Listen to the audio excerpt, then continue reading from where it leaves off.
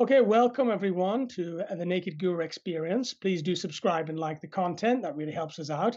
And a quick shout out to our sponsors, the Psychedelic Society. Today's guest is Razam. Razam is an alchemical storyteller with his finger on the pulse of tomorrow and the heart of today. A screenwriter, documentary filmmaker, author, journalist, and culture surfer, his focus is on the cultural paradigm birthing in this brave new world. His latest documentary series is Shamans of the Global Village. He also leads ayahuasca retreats in Peru and works with entrepreneurs and consciousness leaders, coaching and advising on the legal global psychedelic renaissance. Hi, Rak, and welcome to the podcast. Why, thanks for having me, Ryan. It's good to be here. So, Rak, I've been pouring through a lot of your online material, and you've been at this for a long time, my friend. There's nowhere else to go, really, but in. Yeah. So people may know you from previous work, IR Awakenings, right? But as you mentioned to me now, the latest project is Shamans of the Global Village.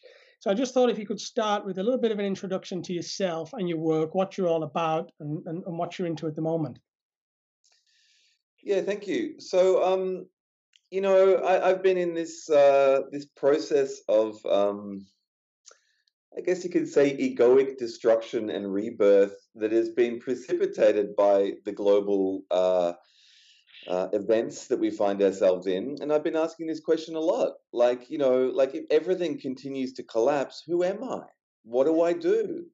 And I've just recently relocated from my home in America, where I was living for about over 2 years, and have come back to Australia.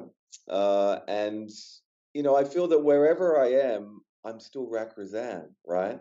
But there is something about the entrainment of a geography and about the zeitgeist and about the people you surround yourself with, that you can be different versions of yourself, as I've discovered coming back to Australia. So originally, as you said, I've been working, as a media maker. Like, I started off utilizing my journalism skills and writing skills, commenting on and documenting psychedelic culture.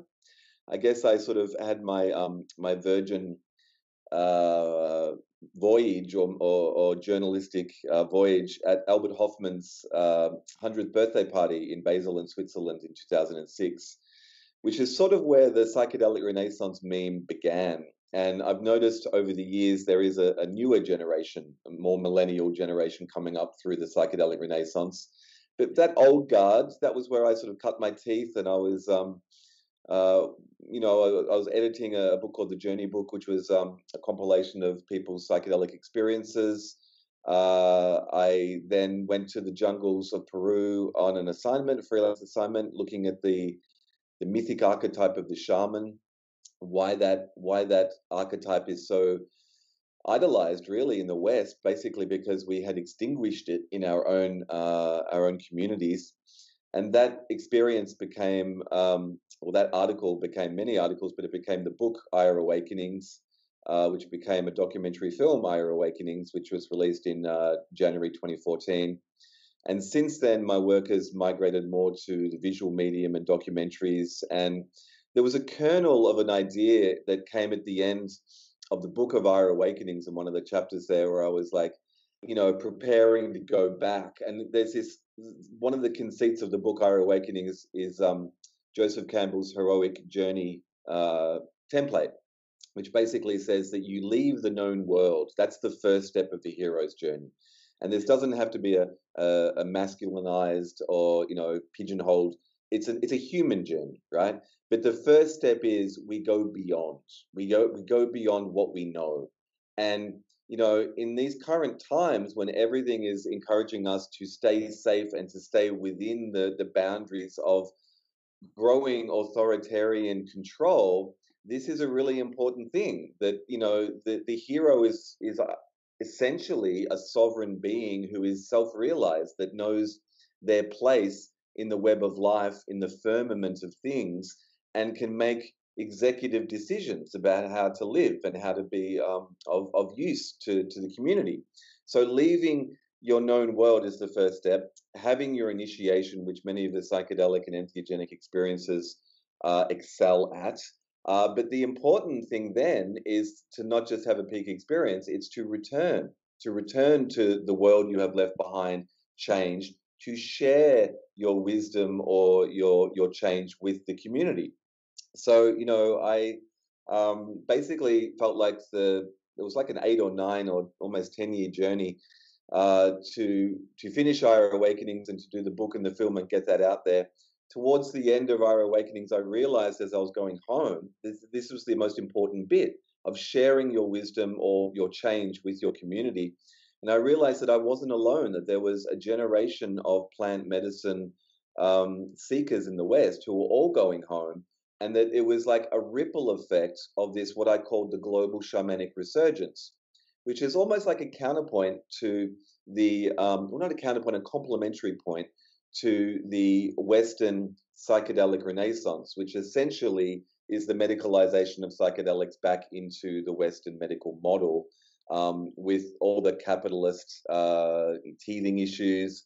But it's needed, and it's a good thing in principle. But there's a larger global shamanic resurgence involving the plants which come from the planet, involving indigenous cultures which are the caretakers of them, and involving us, the seekers, whether we're Westerners or which part of the world, of this reclamation of this heritage and lineage of connection to the web of life, to the planetary intelligence, to who and what we really are. And that was basically the kernel of the idea of Shamans of the Global Village, that there is an uptake and a call to action of a modern generation of seekers, some of which choose to work with these medicines and are going into their communities around the world. So for the past few years, I've been working on this documentary series, Shamans of the Global Village.com, to explore a lot of these rich themes around medicine work and the interplay with the different cultures. Mm. Yeah, and I've purveyed the website and took a look through, and each documentary is focused on from the looks of it is focused on a specific shamanic plants, or 5-MeO DMT or ayahuasca, separated this way. And just before we get to that, I did want to ask you. You did note a few things there. You said that we stomped out the use of psychedelics, and is it your belief that humanity was practicing these things, widespread, and then we stomped out, we burnt the witches at the stake and lost contact with them for a while, and we're seeing a resurgence on that? Is that your view, or? These are the best questions to ask, because I mean, often we have a short cultural attention span these days, and we see psychedelics in the media. Post Michael Pollan, we call it the Pollan effect. Everyone, the mums and the pops and the everyday people are hearing the message through all their trusted news outlets that Yeah. psychedelics are valuable. Psychedelics are back again, and that they can be used to heal stress and PTSD, and for different issues, and that's all good and well. But there is an abundance of historical evidence from not just anthropology and academics showing that the roots of Western culture are entwined with an altered states experience. Whether you go back to the mysteries of Eleusis, 2,000 years ago or so, where people were initiated into the psychedelic experience, or whether you look at, all these cultures have had some type of psychedelic or entheogenic or a psychoactive catalyst at their root. It seems to go back. You could even look at Terence McKenna's whole theory that the modern human evolution of our brain structure and our consciousness is bootstrapped or catalyzed by the magic mushroom somewhere in prehistory. These substances are a part of our landscape, both interior and exterior.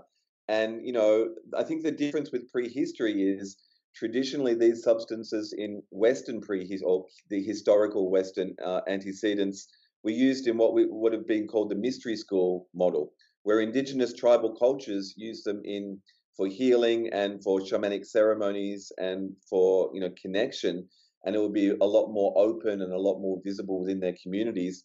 In the Western model, they've pretty much been invisibilized and kept as part of a hierarchy of usage to certain sectors of those communities. But there's ample evidence that these things have been used for thousands of years. Yeah.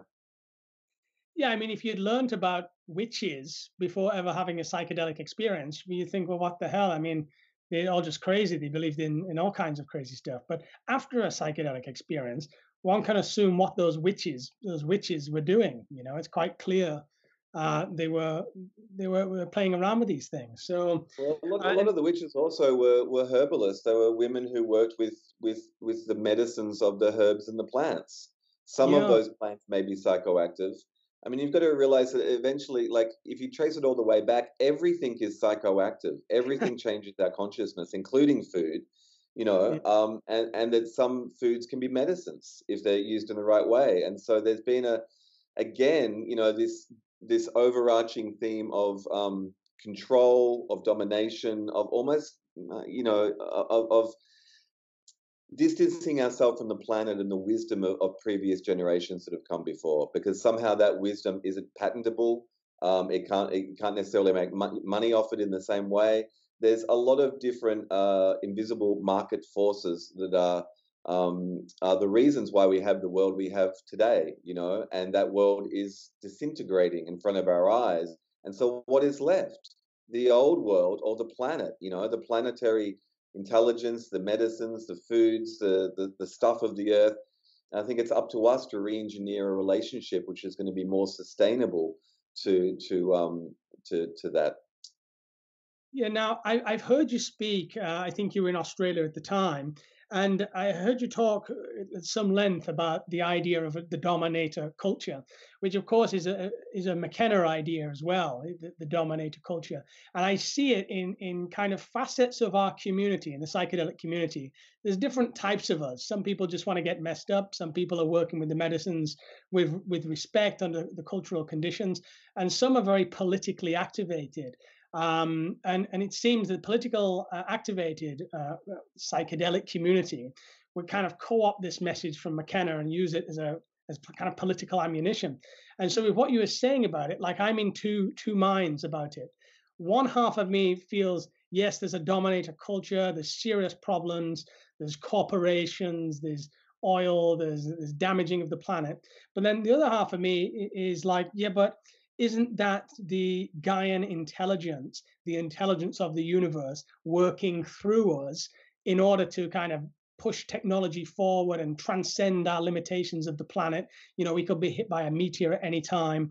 The sun could have a solar flare and we're all destroyed. So I have this cognitive dissonance. When I listened to you today, it was like, yeah, but I am fighting with those two things at the same time. Maybe you could help me on that.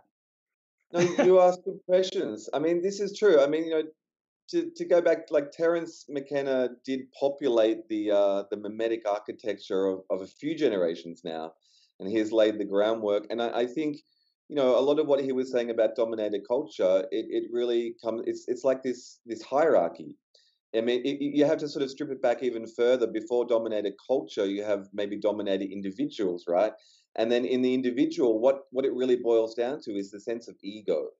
And so this is where it becomes the psychedelic issue, is that we don't really know why we've got this consciousness. McKenna posited the idea of the magic mushroom on the savannah, and it's gaining a bit of traction in academia now, that idea.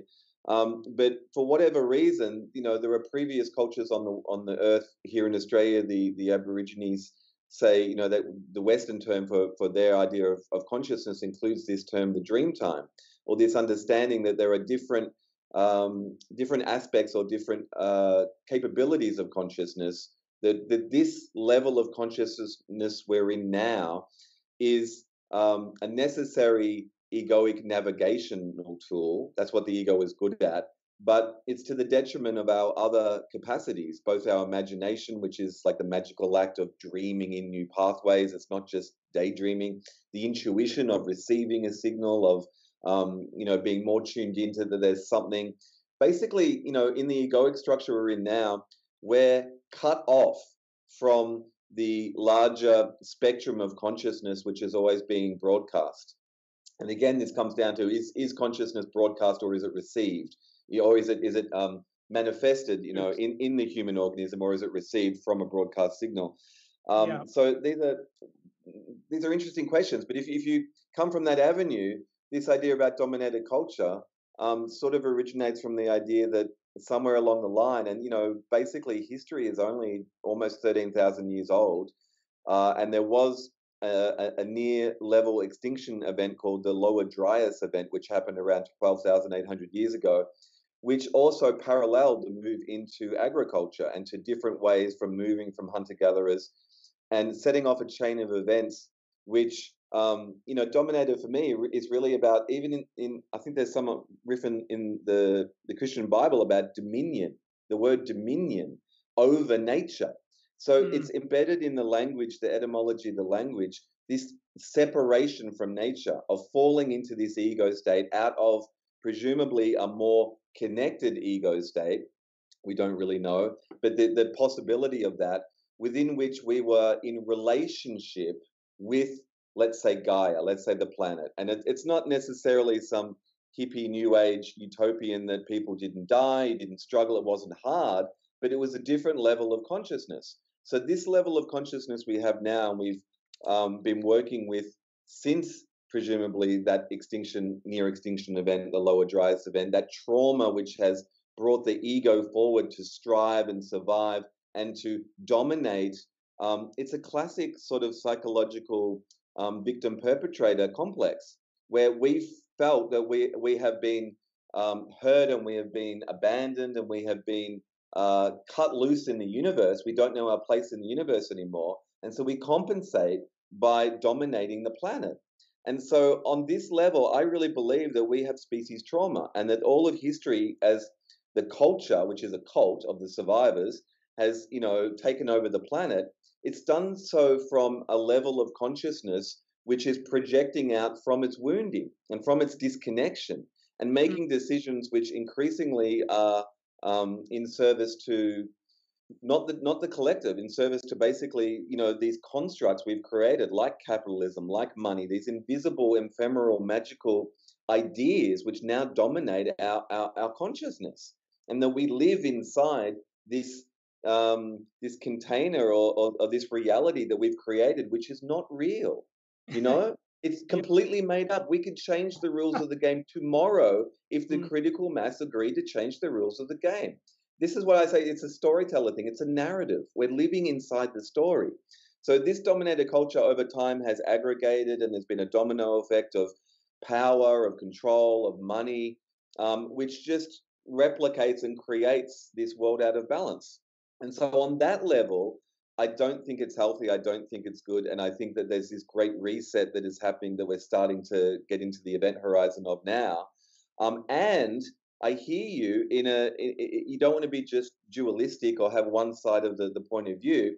Yeah. On another level, I highly suspect, and this is just the storyteller in me, that the intelligence, and it's not just the Gaian intelligence, the source intelligence, the way that organisms and cultures thrive on a planet, it all sort of follows a certain boom and bust and certain rules of engagement, and that there are not necessarily any mistakes. I mean, it's been suggested that even our use of petroleum and petrol and like digging up, I mean, it's crazy. We think about that. It's like the artifacts of all the living creatures that have gone before, like the past becomes these petroleum deposits, rich in the nutrients they have, and then we dig them all up and we turn them into fuel for our vehicles to spread our civilizational blooming across the planet. But then it adds the carbon dioxide to the atmosphere. And so basically we've speeded up a natural process which has happened before with global warming. I read a great book, I forget the author's name, was a British journalist, but it was The Sixth Great Species Extinction. And she was a science writer in England. And I think it was like the second or third great species extinction was a global warming phenomena that went across the planet. You only have to rise a couple of degrees of temperature to change the homeostatic balance of the whole planet. The seas, get warmer, the microorganisms die off. The seas are warmer, they absorb more carbon dioxide from the air. It sets off this whole chain of events. which obviously in this iteration of the events we have contributed to. I'm not denying that in any way, shape, or form. Although there does seem to be a pushback of some scientists looking at the role of incoming solar radiation and the galactic solar, energies coming in, solar the energies coming in. Anyway, the point is, humans have a very short target window of what we think of as normal. And for the last 13,000 years or so, between the interglacial periods of the ice ages, we've had a warm enough conditions that we spread like a fungus or a virus. I mean, my shorthand intuition for this is in the organism of Gaia, in the macroorganism of the planet, we're like one strand in the planetary biome. We're like humans are like one strand, and we've spread like a fungus, and we've overpopulated, and we've destroyed all these other species, and they're going down fast.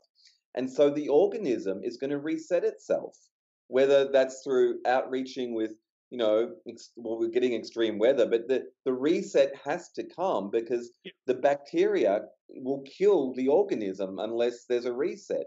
Gaia, the mother, knows what is good for her, and at the moment we're not. So on some level, yeah, it's like, have we just blindly overreached our niche? Which on one level, yes, that seems to be biologically what is happening. But on another level, it comes back to what is our purpose? If everything is interconnected, everything's playing a role, and we've contributed to the planetary environment, I hold out for a possibility that we don't really understand our role, and that we've been doing things in the long term that are part of a larger process that's still unfolding.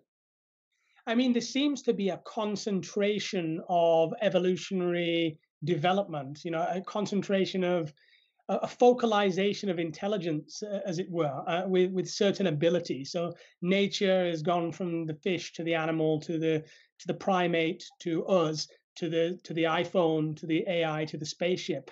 It's like a focalization of technology. If it had just stayed without humanity, how could it ever get off the planet? And it seems to me nature wants to move forward. Nature wants to. You put the bacteria on the petri dish, it finds a way to get off, and it seems to be pushing ever outwards through us.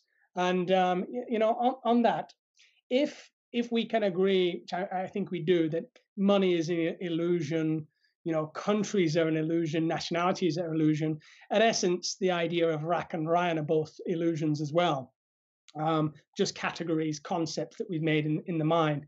It is all really just kind of a oneness happening and unfolding, and its intelligence is beyond our intelligence. Could we then say that it doesn't really matter where it goes?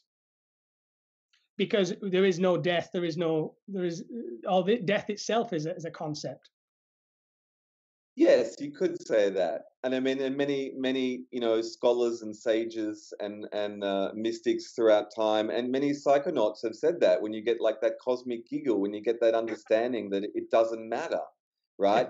And when we're in dualism, when we're in this state of being, we can't help but not feel complete with that answer, because we're like, well, of course it's got to matter. This is your life you're talking about. Yes, these are illusionary. I mean, this comes back to, like, you look at some of the Eastern terms like samsara, or it's illusion, but it doesn't mean it's not real, right? This is the thing. I mean, I guess the modern theory would be the simulation theory, where it's just another, linguistical conceit on a very age-old concept that this isn't real, but there's a purpose to it. And so this comes back to, well, what the freak is our purpose? Are we playing the game right? Are we getting it right? Are we getting it wrong? And I mean, none of this makes sense unless you have a context. So this is why, we're seeing, the resurgence of interest in psychedelics and shamanism and things like that. At the moment, there's a lot of medical value that's the safe path in for these substances back into the Western culture. But it's not really just about that. A lot of the healing of these substances is almost like a byproduct coming from reducing the mind, reducing the ego, allowing the mind, body, soul to reset itself to God's default settings, this ability to heal and ability to know. But, if you take even they did they did a reprisal of the infamous Good Friday experiments with psilocybin and magic mushrooms, which was conducted at the Divinity School at Harvard in the 60s. And Rick Doblin did a follow-up study. I think it might have just been a written questionnaire. But essentially, these people in a controlled setting basically said that the psilocybin experiment was, I think it was 9 out of 10 said the single most profound experience of their lives. And Yeah. it's not that they were dying of stage 3 cancer or something and they needed to have this because the government said it was okay, it might heal you. What it is, it connects you to an internal truth of your being. I mean, this is what we don't know when we live in the mind. The mind is one part of our operating system, but if we live here, we're not connected to our true being. We're usually in the mind and not in the body, so we're not even in the body, which is another evidence of trauma, of that escape or that withdrawing from the fullness of our being. But we also aren't connected to each other or to nature. And we're not connected to source consciousness, which a lot of the Eastern traditions say lies within us. And the potential on these psychoactive medicines can acutely reveal almost instantaneously in some instances. If you look at substances like 5-MeO DMT, within 10 seconds, you can reveal the living, intelligent, raging, loving, radiating super union of God within you. And this isn't something which the mind has to go, I'm not sure about that, right? It bypasses the mind. In fact, it needs the mind to lower for the full capacity of our organism to receive the signal. We understand on deeper levels, deeper networks than just the intellectual mind. That's the ego. And this is why psychedelics have been called the antidote, potentially, to history, because history is the march of the ego dominating the planet. And Yeah. so, if psychedelics or psychoactives in the right setting with guidance can provide a sense of reconnection, and this is, at the root again of all the language. The Latin for the word religion means to reconnect or reweave. And then you've got to ask, well, what are we reconnecting to? Or what are we embedded in, right? This whole thing that we don't even see anymore around us, because we've screened it out, we've filtered it with our egoic connection. Yeah. So, this reconnection seems to be the promise of this time that we have to go through an ego dissolution, both individually and it's seeming at this time collectively as a planetary culture, Yeah. because it's not working and there needs to be this great reset. So this addiction to the ego states, this addiction to the cultural support mechanisms, whether that's TV or shopping or all the things that we used to be able to do, those things are going away. They're changing and whatever the new normal is becoming. But I actually believe that this is, on a spiritual level, it's unmistakably a planetary ceremony. It's a letting go of everything you thought you knew. It's that, again, the Joseph Campbell, it's the letting go of what you knew. And we're going through an initiation. And so it's a beautiful time, potentially, for people who have had transformative psychedelic and shamanic experiences, who understand the terrain interiorly of what is happening in the world, to reach out and support themselves and each other, Yeah. because there's some experience here in traversing the ego death states. Yeah. No, beautiful. Beautiful. And you really just articulated it there, what is on a lot of our minds that are in this community. I know for me personally, it's been a process of death and rebirth in one body until your own shit is dealt with. And then you kind of go deeper and deeper into the collective mind, and you realize what's being born here is not me, it's not my problems that are being solved now, it's collective trauma that's being solved. And what's being birthed, this, I think it was Paul Selig I was listening to about this, and he was saying we've gone through the gestation period, and now it's the birthing period. And the birthing period is very intense. And like you say, I think what is it we can do? You're making the documentaries. What we're doing with the podcast here is one thing, but what is it? What is it we can do to kind of help that? To say to everybody, surrender. it'll all be all right. Everybody chill. I mean, do we just need to force psychedelics out there a little bit further? I mean, do we need better access to the tools? Do we? Ultimately, it all comes down to context. If you can understand the originating context, then you can understand which direction to flow from that context. So if we're just working from our minds and our egos, and we're trying to like force some type of psychedelic experience on the masses, that's not going to work. That's not No, consensual. And they say you can't awaken a sleeper or a dreamer until they want to awaken. It's dangerous. You have a duty of care. All the same rules that apply in a psychedelic experience. Hopefully, if you've done that, even well, the in the shamanic realm, we talk about containers, we talk about ceremony, and it's not that it's necessarily religious or dogmatic. It's that you have a container to do the work in, with an opening and a closing, and in that space, you were looked after, you were supported, you were held, and you know that you can actually release whatever you're going through in that safe container. So all these same rules, I think, apply to the planetary ceremony we're going through now. This is, no one told us that we're going through that. They've slipped the psychoactive into the culture, and nobody's noticed. But increasingly, people are freaking and tripping out, right? So we need to have a context again for who we are, right? And where this is going, because without a context, it's all fear based. And the mind is what fears, the ego is what fears. It's there to help us navigate, to make decisions. It tells us, like, oh my God, tiger attacking, get back. Or, it's the classic sort of terrestrial navigation support, right? But it's not in control. And if when it thinks it's in control, that's when things go wrong. And you might say, okay, well, what does that mean? It's like, look, we've got 12,000 years of history. Of course we're in control. We built civilizations, we built buildings, we built statues, and now they're getting torn down. It's like we're living our lives, but unless we know what we're connected to or what we're not connecting to, we're just blind, you know? And so what I see happening is there's this letting go of the old. There's this planetary sort of ceremony that's going on, or transmutation, like an alchemical transmutation of the species. And basically, we're being called to let go. And this is the classic symptom or stage of the psychedelic experience. Are you fighting it? Is your mind resisting it? Are you trying to stay the same? Are you trying to hold on? And that's what creates the flashpoint. That's when people have challenging psychedelic experiences.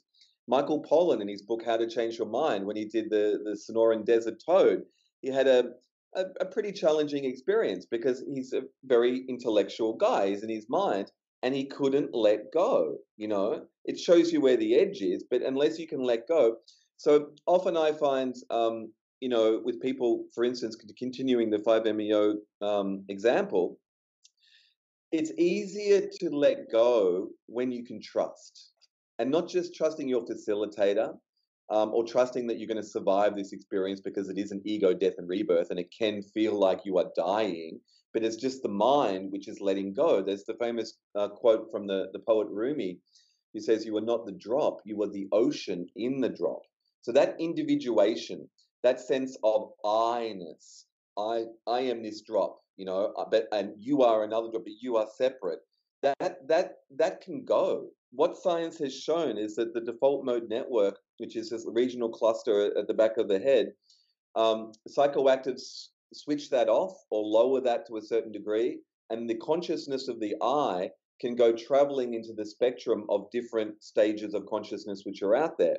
With 5-MeO, the sense of I is the journey, and it's switching off the sense of I to then reveal from these deeper networks of your being, which are still present to witness and feel and intuit, that you are the ocean, that your dropness, your individuality has been subsumed and remembered back into that oceanic unity oneness. That is the originating source. And that is what many world religions say, what many of the Eastern paths and traditions say. That is what the psychedelic and entheogenic experience can lead us to.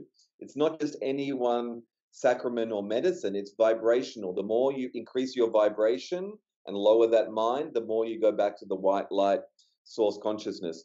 Unless we understand that sense of reconnection, we don't have a starting point. So we're always holding on to the collapse of Western civilization, to the ego, to everything that we've built. We're not willing to let it all go. And unless we can trust that there's something bigger than us that is driving the whole show, then we're going to resort to our egos because we don't trust that it's safe to let go of control. So, we still think we're in control. So where do we go with all this? I mean, at the moment, we have the global pandemic, we have quarantine, we have all this stuff happening.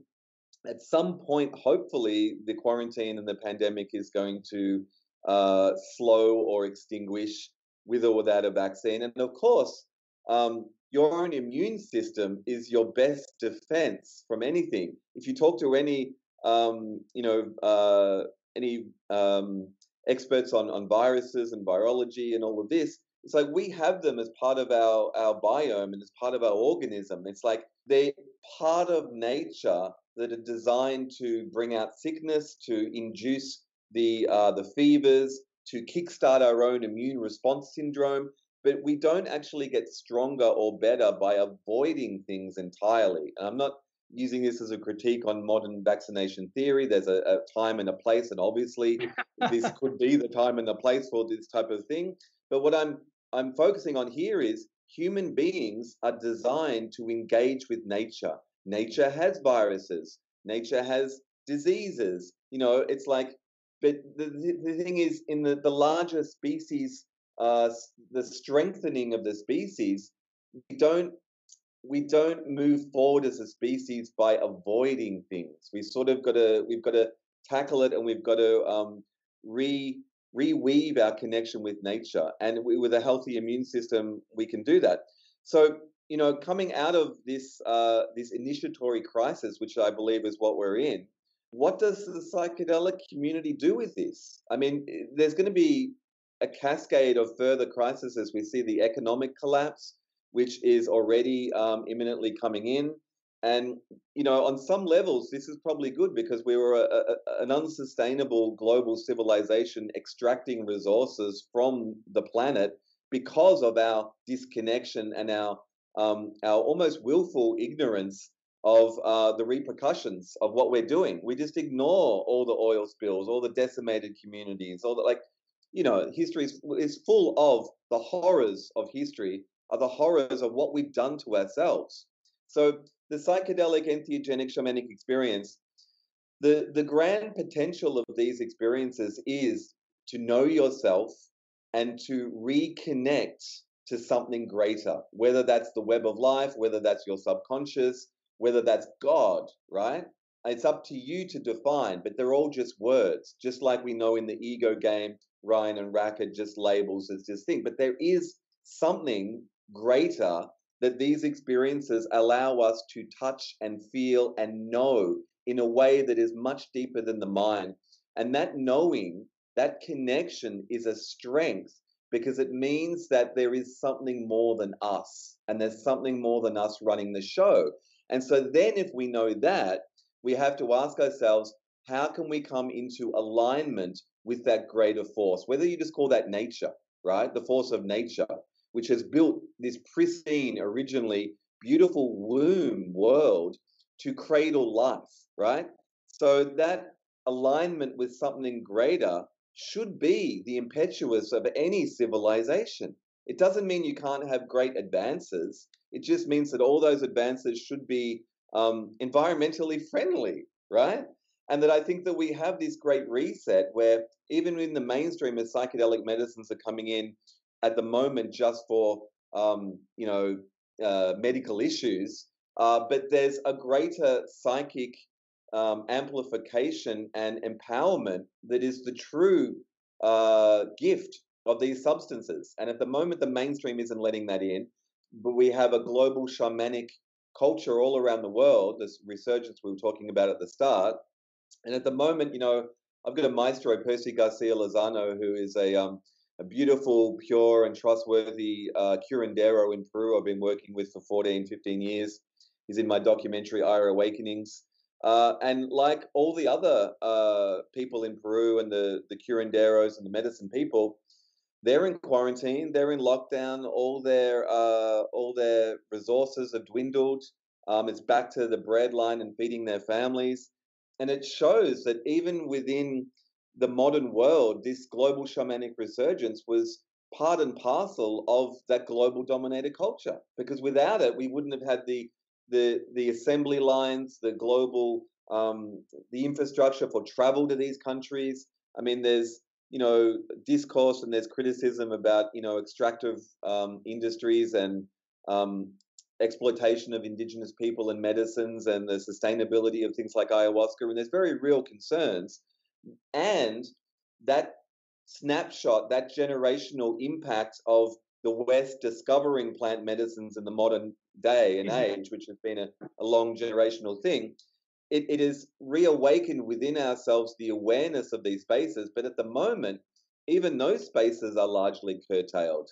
So, how do we even ceremony with these substances during a time of quarantine and pandemic? Yeah. Yeah, I mean, there's a lot there to take in. But it seems that there's a paradox of the whole situation.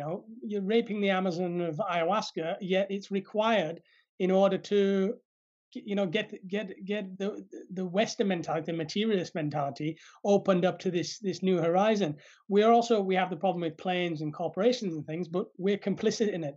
I think that's one thing that many of us in the psychedelic community that really think these things through struggle with, because we're the ones jumping on the airplanes, and then we're saying, there shouldn't be any airplanes.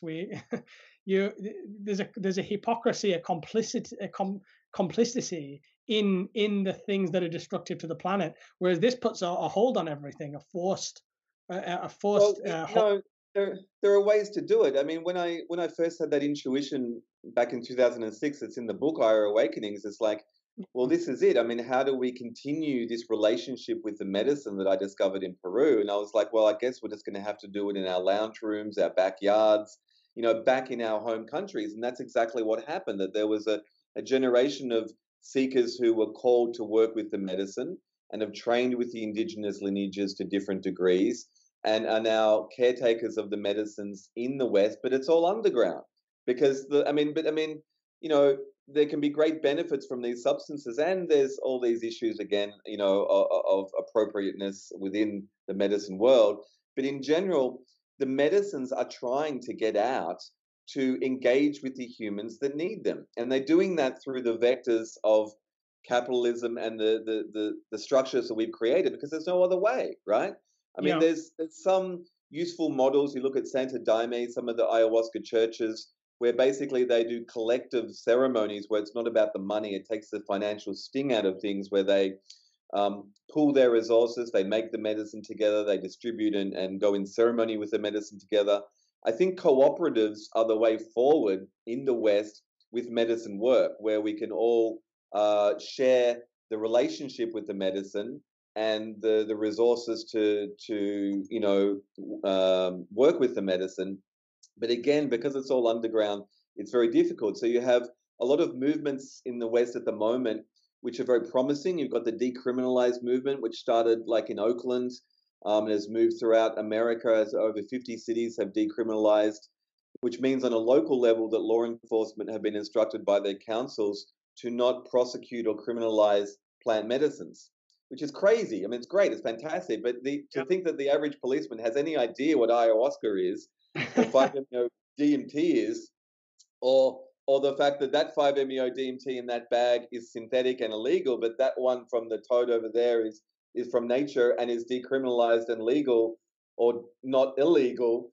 I mean, it's crazy, but I mean, it's promising in that there are networks. There's also been in the last decade or so growing global networks of integration groups, which is vitally important for psychedelic and shamanic culture.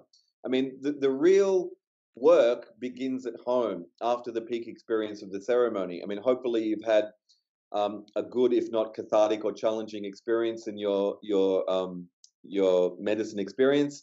But then the changes from the illuminations you may have received in ceremony That's what happens when you put it into practice back in the world, in that heroic return.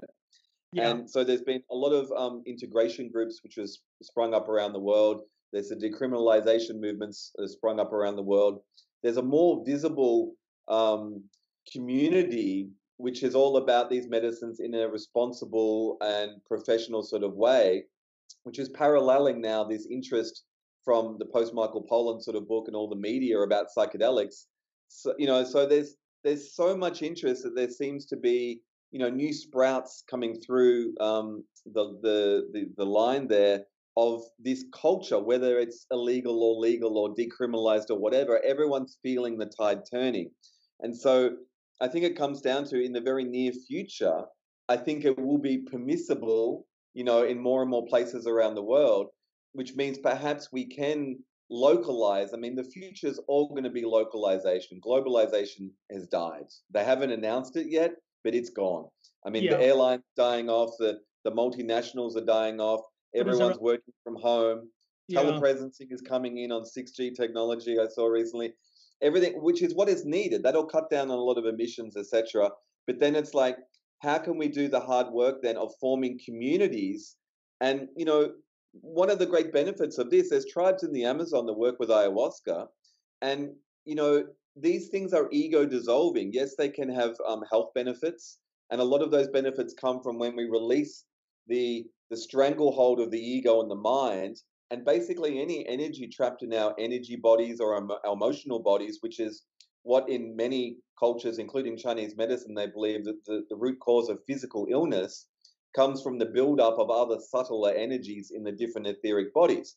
So as the mind lowers and you release these traumas, there can be health benefits, but to a large degree, the social benefit and feeling of connection that can come from a community having a shamanic experience together is unparalleled. There's only Yeah. been really, I think, one maybe two studies done back in the 90s with the Ayahuasca Project, which looked at not just the ayahuasca use in the Santo Daime communities, but looked at the container of the communities and how that potentiated and assisted in the integration of those people. So imagine if you have a localized community in the future that is growing your own food, potentially making your own energy with solar and renewables, and doing psychoactive ceremonies together in a safe and supported setting where it's not only not illegal, but it's socially not just accepted, but it's not even glorified. It's respected. It has Yeah. a place, because that ego dissolvingness of the ceremony is what helps release all those social tensions, and to have the cohesion as a community. So I think there's great potentials for the psychedelic community around the world, and I see the root structure network of those integration groups and those decriminalization movements as sort of the foundation of how medicines can get into the local communities in a safe and supported way. Yeah, I think some fantastic points there, and particularly on integration, the importance of integration. It's not all about the plant medicines; about how do you bring it back into the real world? How do you apply it with your mother, your father, your sister, your friend? And one what personally spoke to me there was when I finally got sober. I was addicted to alcohol for a long time, a musician traveling around Asia. And when I finally got sober, it was through LSD. And afterwards, I couldn't find anybody to talk to about it. I mean, I couldn't even talk to people that had taken LSD because although they'd taken it, many of them I spoke to were just like, yeah, well, I got high and that was it. It was like a different experience, a different category of experience. And so I went to AA, and in AA, one of the qualifications of AA is that you have to admit you're an addict. But I was past the point of being an addict, identifying with the ego. And the other thing with AA is you're not allowed to talk about entheogens because of the nature of the people around. So you Yeah. have a beautiful dynamic there of people that are talking about spirituality and God and the universe and healing. However, it's almost like the elephant in the room. But Bill Wilson took LSD to found this. Bill Wilson took LSD to cure his alcohol. AA was founded on LSD. He was actually going to introduce LSD into the program at the inception, but he was talked down by other people in the organization. Well, I was told not to mention it. So, and so I just started a website called rememberingourself.com, which is really about this, about exactly what you're talking about. Is how do we find other niches of people that can talk on a certain frequency? I mean, we're doing it now. You're doing it in your documentaries. Communities are starting to gather. I'm newer than you are to this. So my question to you is, are you seeing this exponentially happen in the past year or so, or are you talking over the past 5 years or 10 years? How is it looking for you? This Yeah, it's building of definitely exponentially grown, let's say, in the last 15 years. In that 2006, I mean, Albert Hoffman symposium, he was mm, 100 years old. He was alive and well and in full faculties. And he was the chemist who had discovered LSD, or LSD had discovered him. But, since that in the world media, and there's been a concerted effort, mainly by MAPS, the Multidisciplinary Association of Psychedelic Studies, which for over 35 years now has really been championing bringing these substances back into the medical fold. But through that work and getting the results and the peer-reviewed results they have, MDMA is sort of lined up, which is an empathogen, not a classic psychedelic. But psilocybin is coming in fast behind it into the mainstream again in the medical fold.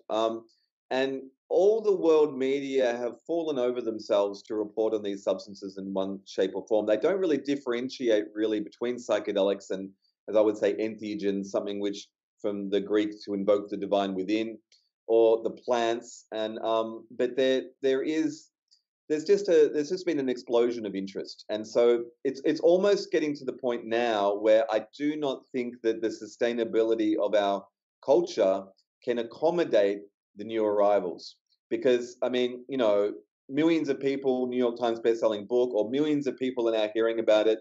Yeah, they all want to go through their doctor and psychotherapist and sign up for 6 MDMA sessions at like $6,000 through their insurance program. A lot of people won't be able to afford that.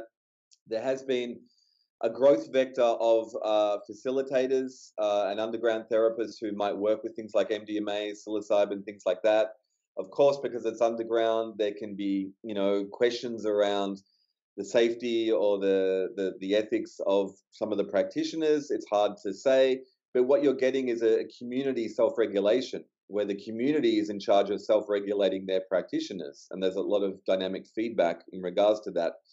But it comes down to, again, at this point, when you have I think we just crossed 7.8 billion people last week on the planet, and a lot of those might be first and second world. And what we're really talking about here is the or the second and third world. We're talking about first world people here who are sick, right? And it's not just they're sick with the physical ailments that the medical pharmaceutical industry is treating and not curing with all their big pharma drugs.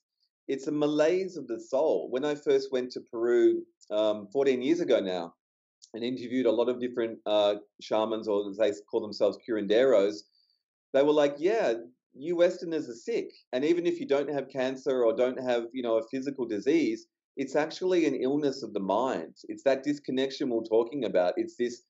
A lot of Westerners are searching for something, and they might not even know what it is. It's because there's not that sense of connection, or there's not that sense of depth. It's like they're going through the robot motions of a good citizen, from cradle to grave, and they're never really living. yeah, The true depth of the human experience is to feel both love and pain, but to feel a connection to the majesty of what we're embedded in, this gift of life. And we don't often get that in the 9 to 5. And so people were going down to the jungles of Peru, not just in search of ayahuasca, but in search of meaning, in yeah. search of connection, in search of something which would make them feel alive and that life is worth living, so they wouldn't have to take the antidepressants that Big Pharma is pumping out of them, right? And Yeah. so that question still remains. And so even if there's like a billion Westerners who want to engage with these substances, we owe it to ourselves as a community. And this, when we say community, there's no real one psychedelic community globally. There's a lot of factions. There's the medical community. There's the shamanic community. There's a lot of egos and infighting in all of the global communities with psychedelics, just like there is with everything else.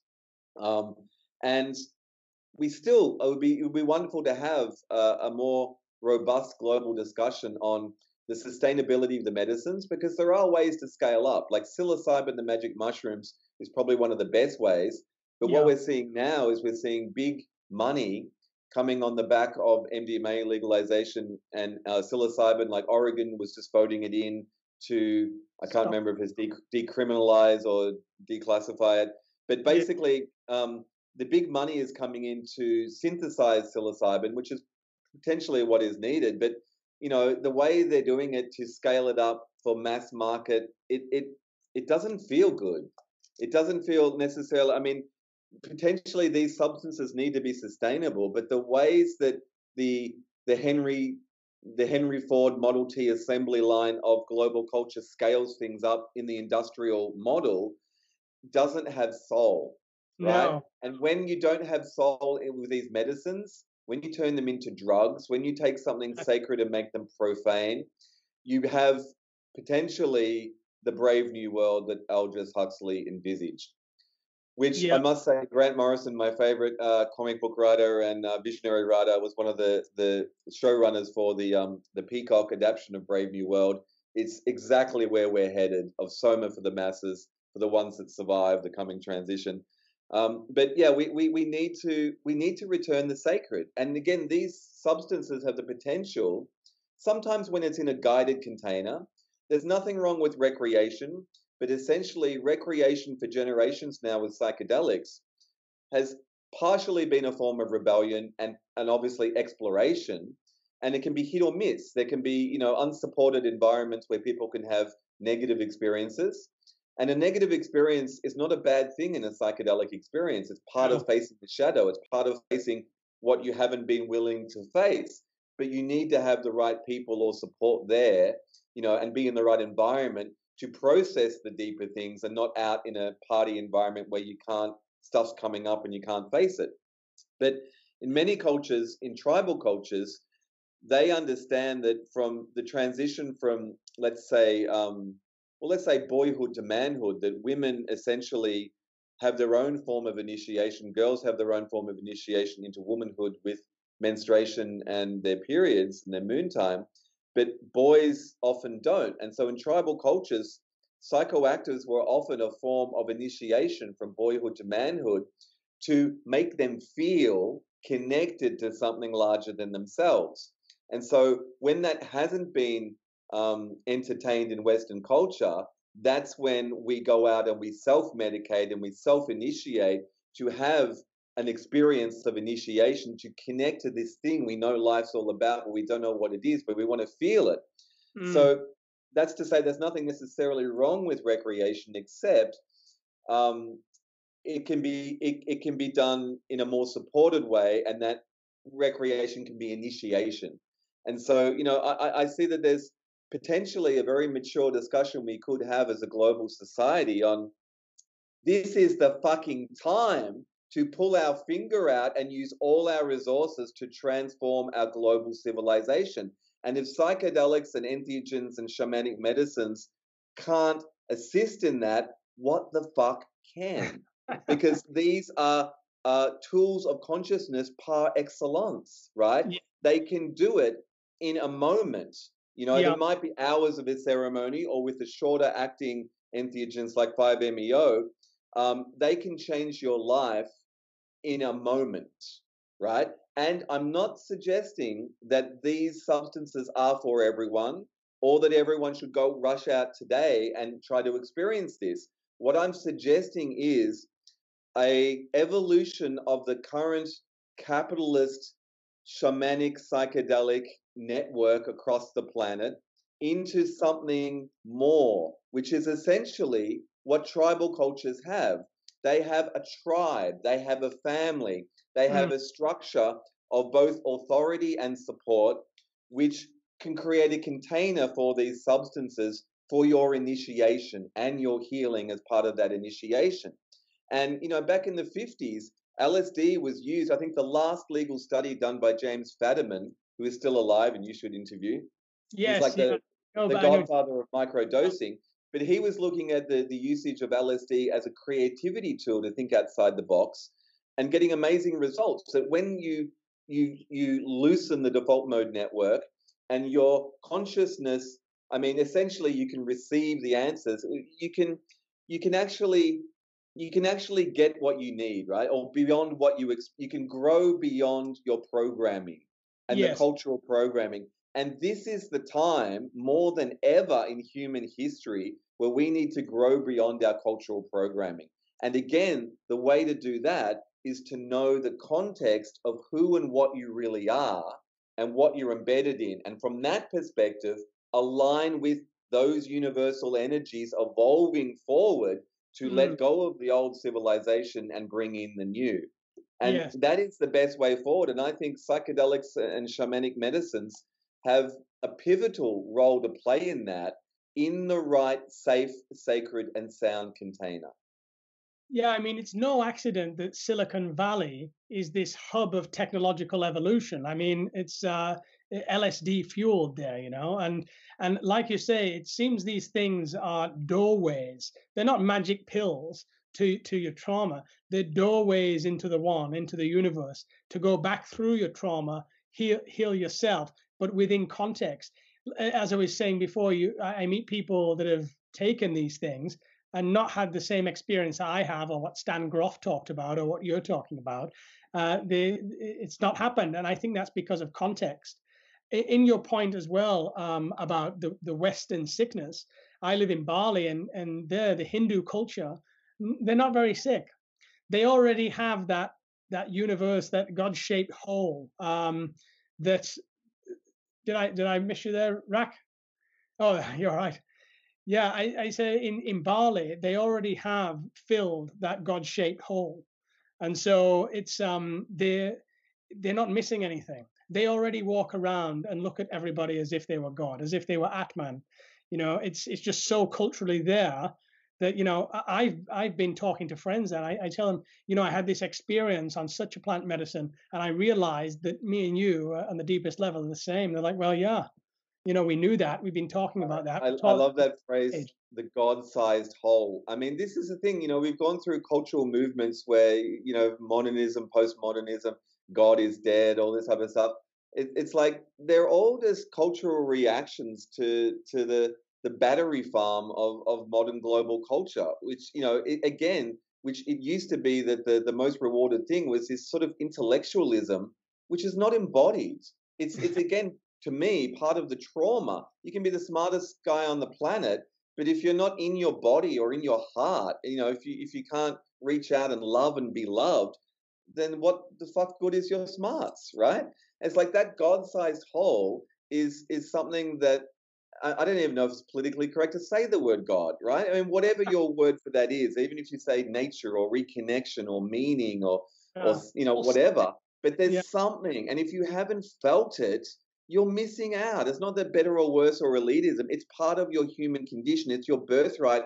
We are designed to connect to not just nature, but to source within. But we have these blockages. And at the moment, it's the ego, which is the biggest blockage we have. And so I think, regardless of trying to save the economy or even save the planet, it's like we're looking outside of ourselves from the ego's perspective to do something. That's been the hardest challenge the last 5 months for me, is to not do anything, to be Yes. passive, to Yeah. allow myself to be carried. I had to leave America. I had two children. I had to come back for them and for other reasons. But I had to allow myself to go with the flow against all my egoic entrenchment of holding on to my home, my house, my job, my Identity. everything that defined me. And when you strip all of that stuff back, you're still you. But it's a question of like, well, what are you learning? I mean, at the core, this is what you have. And, we're designed to respond to the environment, and the environment is rapidly changing, and our culture is rapidly changing. So we're being called to step up and to rapidly change in tandem. And again, not to change from a sense of ego bargaining, because this is it. We're going through globally the 5 stages of grief. We've been in denial. And Yeah. behind Corona is the economic collapse. Behind the economic collapse is the ecological transformation. You could say collapse. The sixth great species extinction, 97% of all species going very, very rapidly. The global warming, the acidification of the oceans, the food chains breaking down, the plague of locusts in the Middle East. I mean, our economy is embedded within an ecology, and the ecology is saying, brr, brr, it's going off the scale. It'll be okay, but we're not going to be okay in the same relationship we've had with it. So, we really need to evolve forward and fill that God-sized hole. And the only way to do that is to let go. These 5 stages of grief have been denial, and people can deny as much as they want, but we've sort of almost let go of that because we've been panicking and we've been going through the next bit, which is like, I don't know, what is it? The fear, denial, fear, Anger. there's anger and rage. We're seeing that, and it's not to say that issues like the Black Lives Matter do matter and that they're valid, but they're triggers within an embedded cultural matrix of a lot of festering energies here. And, that anger is coming out as part of this process of letting go. So then you get to bargaining eventually culturally. It's like, all right, so we'll let go of these emissions, or we'll let go of this level of civilization, but we still want this. And it's like, and then eventually you get to acceptance. So we're going through this planetary grief stage, and we're all at different stages of it. But I mean, my God, this is it. That hole needs to be filled. And this is also a great potential.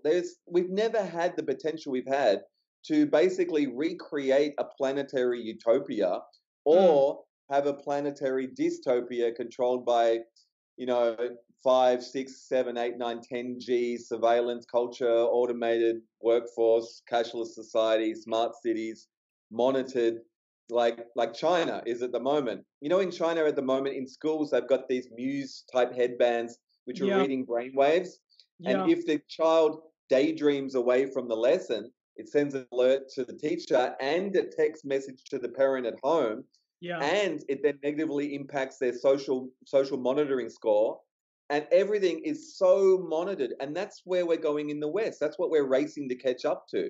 It's either planetary dystopia or planetary utopia. But it's like, you can't make these decisions, without context. You have to have context. And so the information warfare going on online at the moment is just, it's clouding, and it's that bargaining and denial. And it's like, no one really seems to understand the bigger implications. The 6th great species extinction has begun, right? I mean, the Arctic back in June, in summer, melted. I mean, the Arctic ice completely melted. The flow-through effects from that were all the floods in China, which are also creating the conditions for the insect plagues in Eurasia, which are then impacting the food. And now there's going to be this next season, there's going to be planetary food shortages, supply chains disrupted, all because of what's happening in the planet. And we're ignoring that, and we're just commenting on the pandemic, but it's all connected. I mean, like you say, in China with these children, it's just heartbreaking. It's heartbreaking that humanity does that to humanity. This control, the egos, the collective egos, kind of forcefulness and manipulation and control of young human potential. And so, I think it's again another kind of pointer to why this is necessary. We can't just go on like that, it's necessary change. And I think, like you, I've come to the point where there's no point in being on either side of any argument really anymore. The thing is going to play itself off of itself. The intelligence that's at work here is arguing with itself through other. And so to kind of sit back and be carried along with it and realize that all you really have is this body, this beautiful gift of a body, which you get to use and walk around with and just enjoy the simplicity of a hot shower or some strawberries and just these brilliant luxuries that we have. These simple things that are just actually all you fucking need. Like, you don't need a house with 20 rooms. You don't need 3 cars. You don't need this stuff. And we may have to adapt to a system that says not only do you not need it, but you can't have it because we have to prioritize just getting by, just surviving, and that could, the realistic implication of that, it could be the death of me and my family. That's how serious it could be. I mean, that's it's not like everybody, it's just going to happen to everybody else and I'm fine, sat in my ignorance and bliss of it all. No, it could result. My family are in Thailand. We've been separated for 7 months. It could result in the death. Political upheaval in Thailand could result in the death of my family. It's pretty heavy stuff. But if you're in tune with the divine consciousness, with the universal consciousness, then there's some kind of hope there. There's some kind of belief in it, but kind of a realization that ultimately it's not real. You know what? I think that's the key, and it's very astute observation of you. It sort of underlies our whole conversation. It's almost like a faith, and faith is pretty much derided, in the modern age. But it's like if you've had a entheogenic experience of that sense of oneness or connection or just belonging to something bigger, it's no longer faith. It's something that you've experienced. It's Yes. sort of fact for you. It's not just that you're hoping against all hope that there is something bigger. You know it. You felt Yeah. it. And that's why I think with all these changes that the people who are still working just from ego, and we're all working from ego, but if it's an ego which has experienced letting go and knowing there's something behind it, then you can at least have that hope that there is hope. It's almost Yeah. looking pretty grim, but basically we've gotten to the point within the next decade where, using the example of China, that they can basically indoctrinate and control and not just monitor and surveil everything culturally down to the nth degree, like everything you do online, everything you're buying. The AIs basically are data crunching, and they know you better than you know yourself. They know what your habits, your likes, your dislikes. They can weed out of the populace the black sheep, the dissenters, the ones who could go rogue. They can create a homogenized breeding pool of humanity that's wired up in their smart cities, and after a generation won't even deviate from the thoughts because they'll be entrained with the brainwave reading things to keep on track. And this is Yeah. totally Orwellian. It's the whole idea of like newspeak, of taking out of the language the concepts which are the building blocks of diversity, of having different thoughts. So we are right at the cusp of basically Planet Orwell. Yeah. And can we still have hope, almost against the flow of history, that this egoic dominated culture, egoic model, which is now being epitomized, not just in the nation states, but even in individuals and how we're reacting. And we're almost wanting Big Brother to save us from these viruses and pandemics and succumb to this control. But is there something bigger behind even that, right? I mean, Yes. that seems like a pretty clear-cut four-dimensional reaction to environmental circumstances and the technological capabilities in those circumstances. And yet, is there something even bigger working its hopefully benevolent machinations behind the scenes? Yes. And I would hope there was, but I mean, you sort of got to have faith. And it's not Yes. as if you don't, like, yes, the game is just a game, the simulation and the samsara, but it's also real. They're not saying that this is not real. They're saying that this is a level that is embedded, or in even David Bohm's holographic quantum theory, projected from an implicate source, that there's something bigger, there's something more. And that is the thing which is in control.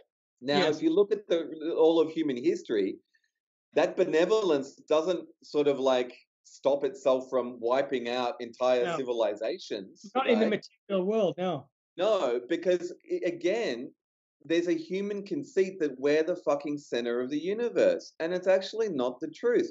We're one strand within a planetary biome. There's all the other species, and there's the organism of Mother Earth herself. She's what's alive, and then going probably on in the web of life into the galactic ecology, that there's larger organisms that we are just microscopic little details of.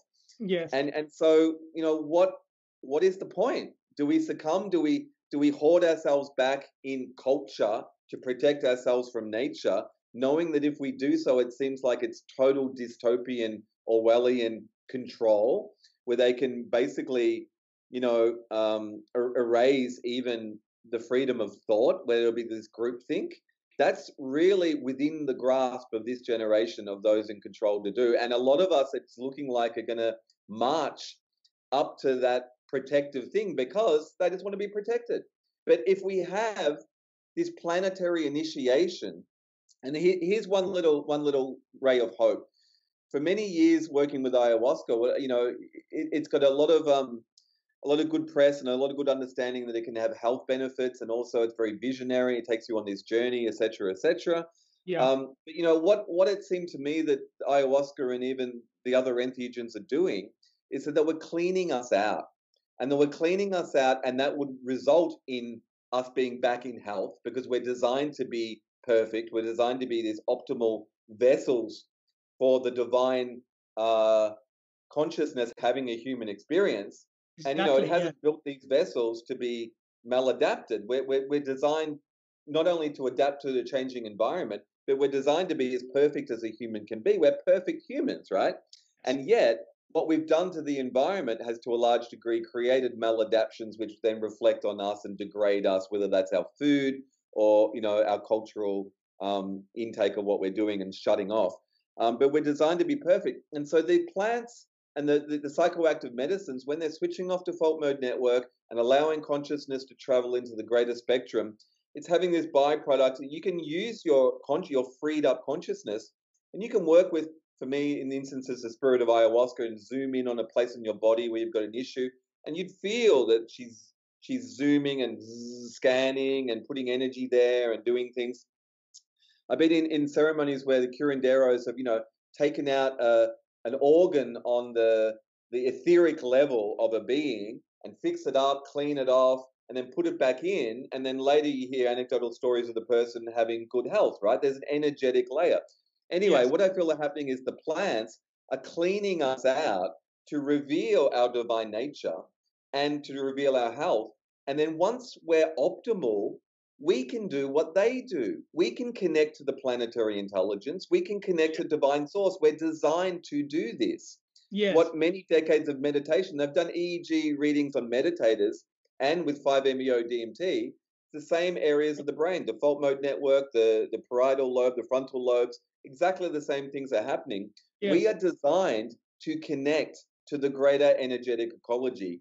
And it is within us to do. We have tryptamines, we have NN-DMT, we have 5-MeO DMT, pinealine. We have all these psychoactive substances in our consciousness, regulated in our body so we're not tripping all the time. But we have the on switches just waiting to be switched on in the species. And, the plant medicines, I think, and the shamanic medicines are like training wheels, preparing us for a time when we can do this ourselves. I've worked and know many people that have used 5-MeO DMT in countries where it is legal, who are meditators who then are able to use the channels that it has opened, and the mind comes back, but the channels are all clear and open. And once they meditate, they just go back in every day, Yes. that relationship with source. We Yes. can do this, and it is time to do it, right? And so my Yeah. great hope is, and it's a bit Deus Ex Machina, the God in the Machine, the happy ending at the end of the movie. But, there is the potential pathway, which if you've had these experiences, that it exists. You know that there's an intelligence, many times a loving source intelligence that has our own best intentions at heart. If we look at human history, it doesn't mean that we don't get decimated by earthquakes or floods or famines, but it means that there is something to connect to, and also not to take the human game so seriously. Obviously, we take it seriously, but if we could remember who we are, that these bodies are just, a 4-dimensional emanation of a 12-dimensional spiritual being, if Yeah. we could then realize we're born into the ecology of the biome of Gaia, and like in our biome, everything has a place. The viruses have a place, the enzymes have a place, the food has a place. We didn't build these bodies. They've been built to have a purpose. And part Yeah. of that purpose is to connect to a larger system, a larger energetic ecology. The plants do it. The animals are in a certain consciousness of feeling the connection. We've fallen out of it. And so even though there is the potential for great transformation, devastation, and societal collapse, there's also this potential for renewal and rebirth and letting go of the construct, letting go of the story. I mean, on a planetary level, it doesn't matter. The humans are doing what they're doing for better or worse, and we still understanding the bigger context. And life, life will go on, and it's our ego holding on to life, the attachment, because we fear death, because we don't know what's on the other side. And Yeah, when we say death, what we're really saying is dying. It's the verb.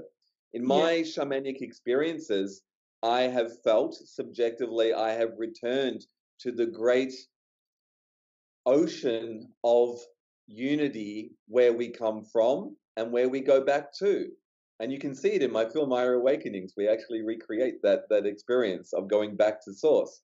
yes. And it's something that once you've had that experience, you don't fear it in the same way. But it makes life more valuable being here because you realize it's a gift and you want to align and contribute to that evolutionary flow, which is doing something. That's what we Mm. really need. We need the meaning in our lives of knowing we're contributing in whatever time we have to the life equation, to the culmination of why we're here. And on a small scale, that can be as much as, sharing love, being with your family. It's not, it's up for grabs. But I think we're coming up to a time when we're having a civilizational conversation. It's almost like that we need to talk about civilization.